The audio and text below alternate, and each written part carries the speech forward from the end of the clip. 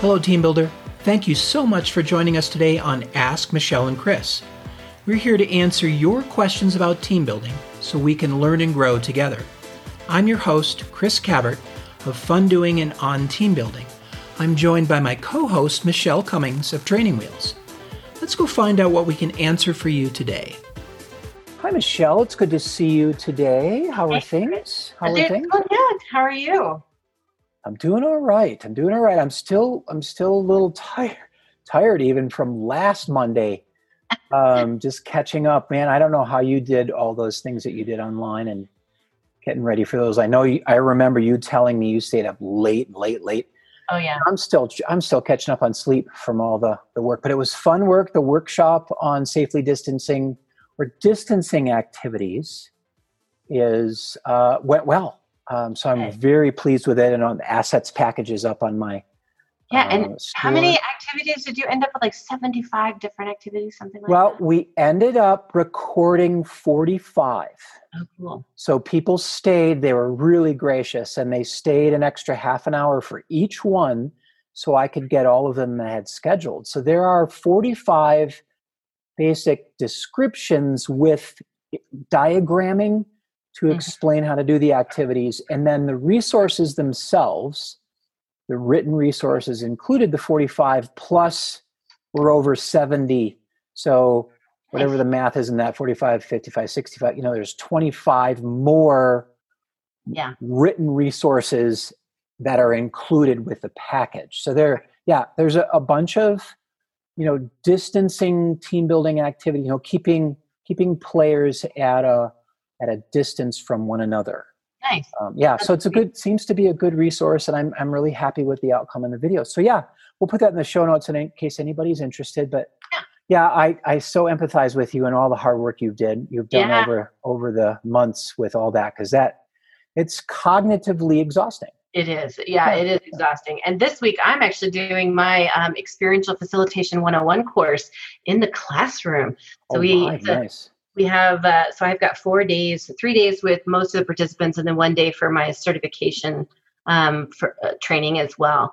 But I am excited to be back in the classroom again. Of course, the classroom looks a little different than it normally does. We've got a larger room and spread out tables and, all those things that we need to do to keep everybody apart from one another, especially since with this group, they're flying in from multiple places to do it. So we'll mask up, and I have touchless hand sanitizer dispensers at every table and all over the place. And so, nice. it'll be good, but it'll be good to be back in the classroom and amongst facilitators again, and just talking about the basic nuts and bolts of experiential facilitation. I love teaching this course so much. Yeah, great. Yeah, definitely. We'll put that in the show notes. I don't know if anybody will hear this because you're starting tomorrow, right? We are starting tomorrow. So if you're listening to this now, my next course is in December. It is December 15th through the 17th. So cool. That'd be an opportunity for you to check it out. And I do have an online version of the course as well. So awesome. All right. Well, let's jump in. We're caught up a little bit. And we have a bunch of questions in the queue, but one we're going to tackle today is about how long do you let an activity play out? Oh. And and Michelle and I were kind of thinking about this. It's been on the list, and I wanted to bring this up because of the context of masking up and distancing. If that would change for you, Michelle, we'll give our thoughts about what we do as letting things play out, and maybe the nod to or the consideration of these times that we're in right now as we get together with people. Yeah. You want to start us off? Sure. It looks like if I think about how I would answer that question, how long do you let an activity play out? I think my first initial response to that question is, well, it depends on the type of activity we're doing. If it's an icebreaker activity, then I would have one answer. If it's a problem-solving, communication-based activity, I would probably have a different answer. And then debriefing activity, I'd have even a different answer. So I think maybe it might even make sense to break it down into those three things and talk about each one of those independently. So for icebreakers, I think if I were answering that question, I would say it also depends on the length of time I have with that group and what the intent is of the entire program. If it's really a team bonding, team building, when they're really just forming and trying to get to know one another, I might let those icebreakers go a little bit longer, especially if they're doing partner exchanges where they're getting to know multiple people in the group. Then I would probably maybe schedule 15 minutes, for an activity. Whereas if people know each other really well, I might shorten that to like 5 to 7 minutes and not do as much, because there's already a baseline of prior knowledge a little bit there. What do you think? Yeah, I agree. It's definitely, we could spend an hour on this, but it's definitely contextual. And I like what you said about if they're kind of a new group, maybe they're a newly formed leadership team, those Chamber of Commerce leadership teams, and they're just getting started. Yeah, you want to spend more time getting them to share names and details about each other. It's then about how long do you play a specific kind, a name game. How long? I would let a name game go on longer if they don't know each other, so they have time to practice the names, and then switch up the activities so we're doing a different kind of a name game, but still practicing the same skill or ability, which is learning names. So I like that. We don't, stop it before it stops itself. Having enough of those activities for me, like learning names, I have enough, then I can switch it up. So I think if they know each other, let's get on and move on to something more challenging so they can develop their skills and abilities in other things, but play a little longer if they don't know each other. So I think for the icebreakers, name games, that would be where I would sit. I totally agree with you on both of those. I think if we move into problem solving / communication activities, or whatever your next things are, I have this kind of feel, this almost like this sense that happens when I'm doing activities, that you can almost watch a group start to build, if you will, and their energy builds until they get to this point where it's almost a sweet spot where they're either going to break through and get it, like they're almost there, or you start to see their energy take a turn and all of a sudden it starts to go towards breakdown. So there's that sweet spot at either break through or break down. When you really start to feel the energy shift, that's where I start to make decisions on what I do next. Do I stop and offer assistance? Do I ask the group if they'd like a tool? Do I stop and do a mid-brief maybe and just kind of help them along a little bit? What's working? What's not working? What do you feel like you need right now from one another, from me, from the group, to really continue that energy build and to the breakthrough, rather than having them go the opposite way to the breakdown? My question for you is, when you say, hey, I'm here for you, is there anything that you need at this point in time? What do we need? Do you do that more often when you think they're breaking down? Or is it 50-50 do you stop them when you see them they're going breakthrough? Or when do you make that choice? Yeah, I think I usually would start when I start to see their energy change, their nonverbal body language change toward they're really starting to get frustrated, rather than that excitement and push through. And I will say I've definitely honed this skill over time. I was not good at this in my first few years of facilitation, and I probably had some poorer experiences for my group when I didn't properly diagnose that early on in my facilitation career. Now I feel like I have a pretty decent handle on it when you can really start to see, that energy really shift. It's a feeling, it's a sense, it's a really being able to read the group well and reading their energy, if it's working well or not. It sounds like more often you offer that when it's looking like it's breaking down. Yes, correct. Yeah, I agree with you on that one. Early in my career, as we're going back in time, I would jump in too soon sometimes and not let them struggle. So depending on your objectives, I have found and learned now that struggle is part of what we want them to experience because of the strong emotional connection to struggle. So then we can okay, what is it? What is the experience like for you right now? What are some ways then you might be able to change that? So then give them, when they're in that feeling, if I jumped in too soon, that emotion wasn't powerful enough, I don't think, at times for them to really make some cool choices about, oh yeah, this was awful. And what were we doing that was leading us to this? That picture is a little clearer, I think, when they're deeper in that emotion, because there's a little bit more meaning to them. Sometimes it's a little hard choice. Do you want to let them go to, in Tuckman's, the storming? Because if we prevent them from going there, then they're not going to storm. They're not going to get through. So that's sometimes a hard choice. Yes, I totally agree with you, because there is value in the struggle. Absolutely. And I would say there's also, when you start to, if we kind of relate it back to the comfort zone bullseye, like comfort zone, you've got green comfort zone, that's everything I'm good at, yellow stretch zone a little bit further out, and red danger zone, like no new learning takes place there. I think if you also are kind of using that same gauge with this, like you want to stretch them, you want them to struggle, but not to the point to where there's no more learning taking place.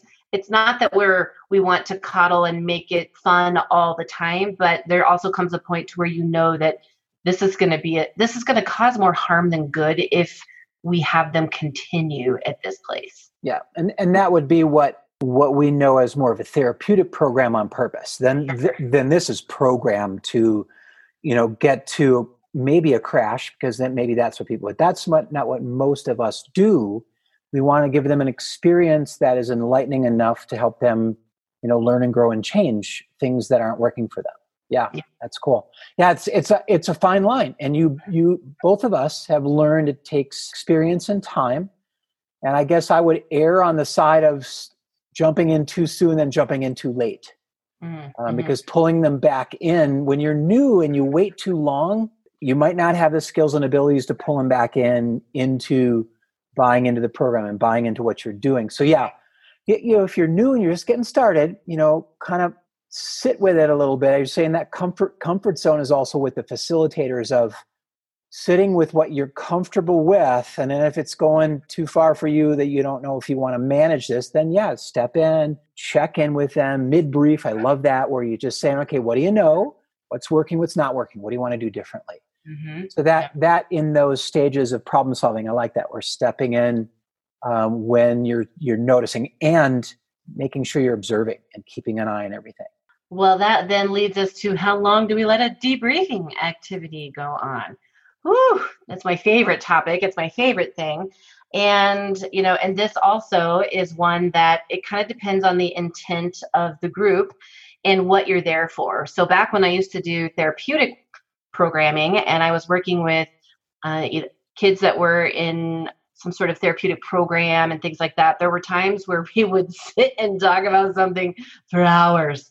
And that wasn't necessary. It was probably what was necessary at the time to keep everybody safe, but it wasn't necessarily an intentional debrief after the end of an experiential activity. So if we're looking at the end of an experiential activity, then that right there, I would say, again, it depends on the intent of the program, how long you have with this group.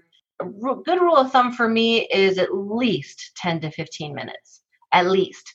Now, I know there's some listeners, and even myself included, that, sometimes we get to the end of the day, we're like, oh my gosh, we only have 5 minutes left and I didn't get to our big final last group debrief. There is still time to debrief, even if you only have 5 minutes. So please, if you're listening, please don't forget to do the last minute large group debrief, because it is so important to end on a good reflection piece. As far as how long does it go on, depends on the size of the group, depends on the intent. There's so many factors that go into the final debrief.